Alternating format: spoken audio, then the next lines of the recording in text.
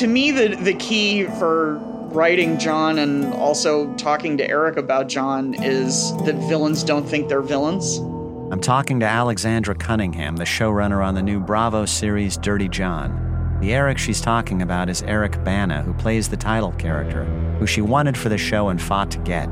I definitely think that John developed some kind of superiority complex in conjunction with a sort of persecution complex, like that no one's as smart as I am and also everyone's out to get me, and so therefore anything I do to sort of save myself and get what I need is justified. It's already a cliche for an advertisement to begin in these uncertain times. But for many of us, uncertainty isn't the worst of it. We're experiencing something. This can be a time of enormous anxiety, depression, and our normal support networks are at a distance. If you're feeling overwhelmed and need to talk, BetterHelp is there for you. BetterHelp will assess your needs and match you with a licensed professional therapist who's ready to talk. It's not a crisis line. It's not self-help. It is professional counseling done securely online. Within 24 hours of sign up, you can be talking with a licensed counselor about your issues. Specialists trained to listen and help you find yourself again. Log into your account anytime and message with your counselor or schedule video or phone sessions. It's more affordable than traditional counseling. Financial aid is available, and BetterHelp is committed to finding you the right counselor. Easily switch at any time, no charge. Visit BetterHelp.com/DirtyJohn. That's better, H-E-L-P, and join the over 800,000 people taking charge of their mental health with the help of an experienced professional. Get 10% off your first month at BetterHelp.com/DirtyJohn.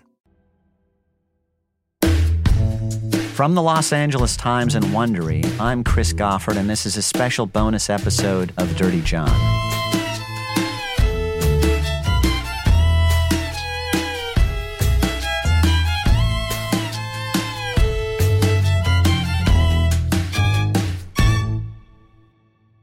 For those of you unfamiliar with the term, the showrunner is not just the head writer, but the arbiter of 1,000 production details large and small, from casting to costumes.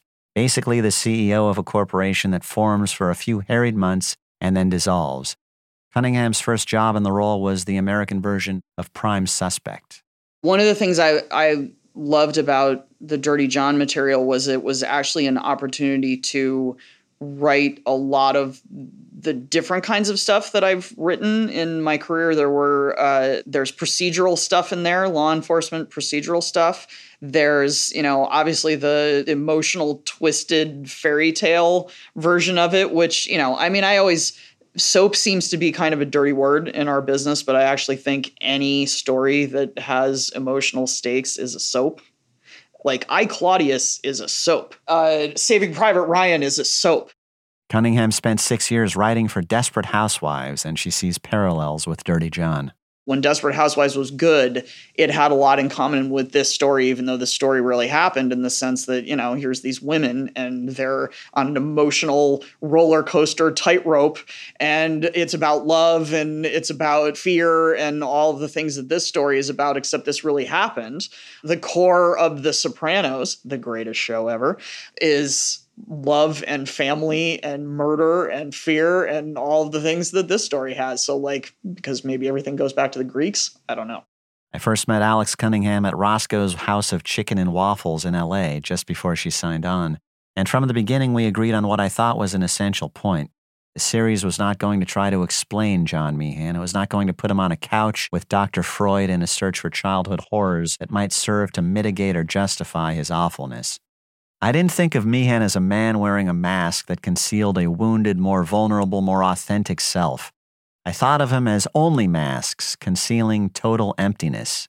I thought of the scene in The Invisible Man where the hero peels away his bandages and there's no one there. In the writer's room more than once, Cunningham made the point that one reason people want explanations for John Meehan is that it gives them the comforting illusion that he's somehow defendable against.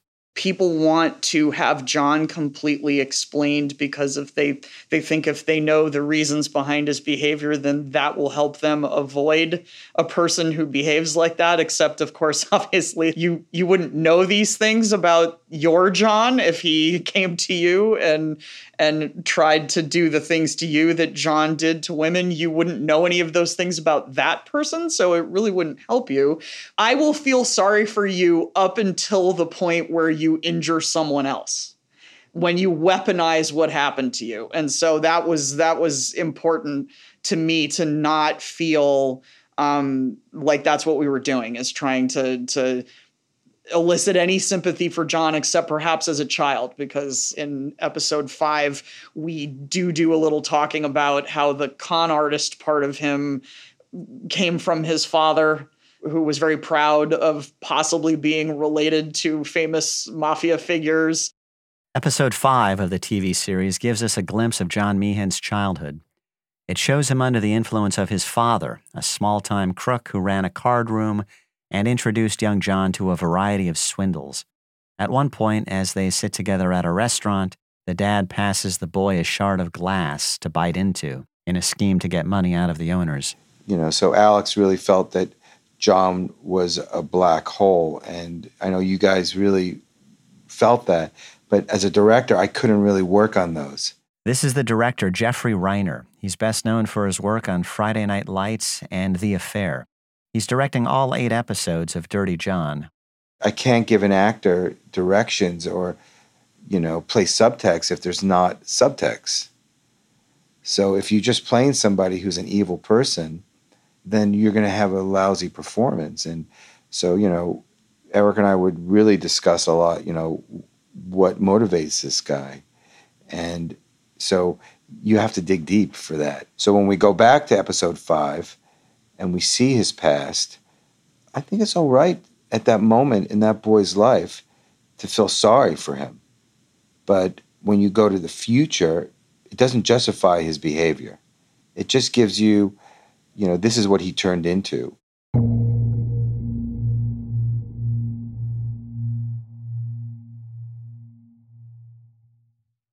Today, cars are more fuel efficient than ever. We've gone from the emergence of mass-produced hybrid vehicles in 1997 to zero-emission electric vehicles. But if we're talking zero emissions, how about a car you don't even have to plug in? It sounds like magic, but it's already reality. The Toyota Mirai is helping pave the way to a zero-emission society with its hydrogen fuel cell stack technology.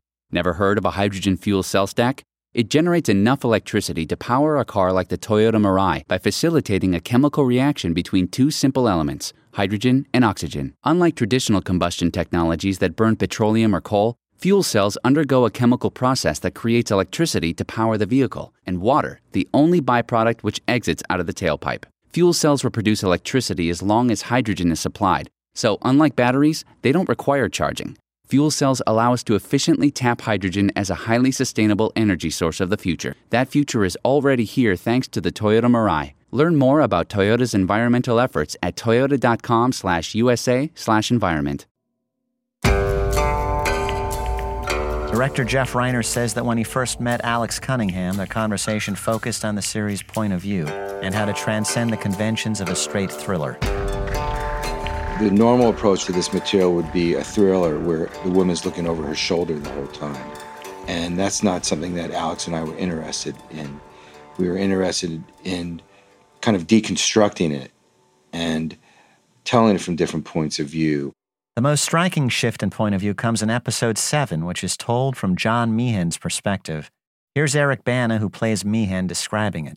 We get to see what he was doing for an hour before meeting Deborah on that first date that we enjoyed in episode 1.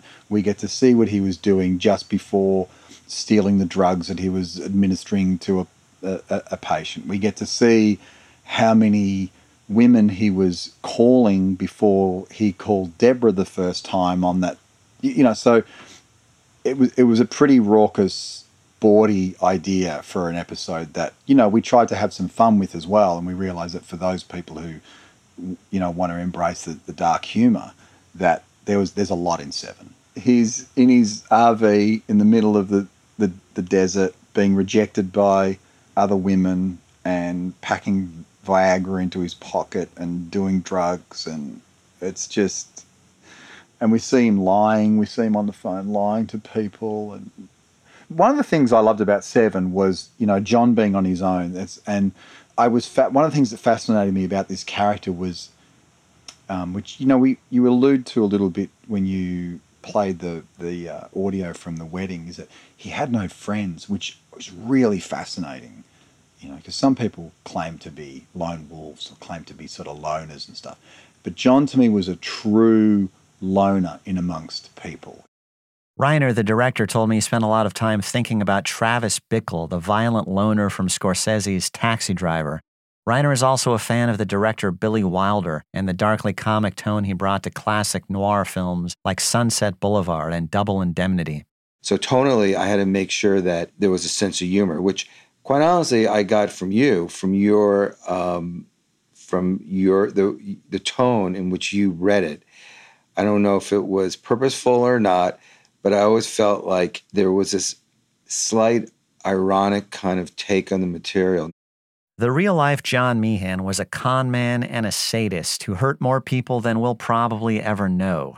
A creature of malevolence so pure, it's hard to think of analogs in my long experience of writing about very bad people. But nobody on the Dirty John series thought it would be interesting to portray him as a glowering papier-mâché villain. So he had to be charming, and he had to be funny, and he had to be, even in his evil, had to be somewhat funny. Yeah, there is this character who might think he's in a Scorsese movie, or he might think he's an ultimate villain, and so that will dictate what he says and what he does. There's a scene where he goes to meet Toby at the door, and Toby calls him out for being a liar. And around after take 4, I told Eric to eat a sandwich while he's doing it. So there was this kind of cavalier attitude, when he's kind of telling him all this dark stuff, he's chomping on a sandwich. So to me, it just gave the character, like, that scene suddenly a nonchalance to, like, his evilness, which makes it even more evil. But it does make it somewhat darkly funny. So, and also he's a predator having a meal. Yeah, well, I never thought of that thematically, but you're right. I mean, I'll let you... Some film school students will write that essay. They might write that essay. You can catch the premiere of Dirty John on Bravo at 10 p.m. on Sunday, November 25th. It's a production of Universal Cable Productions and LA Times Studios, and this is the last of 3 special episodes about its making. And here's a reminder that before it was a TV show, it was a work of journalism. You can find the original LA Times series plus 14 other pieces of narrative journalism in my new collection. It's called Dirty John and Other True Stories of Outlaws and Outsiders by Christopher Goffard, published by Simon & Schuster. Hi, this is Chris Goffard. If you've been enjoying this podcast, I wanted to tell you about another podcast our team at the LA Times is making that we think you're going to like. It's called Coronavirus in California, Stories from the Front Lines. It's hosted by my colleague Gustavo Arellano, and it's a daily podcast that gives listeners dispatches from Californians who are in the thick of this pandemic. Subscribe today on Apple Podcasts, Spotify, or wherever you get your podcasts.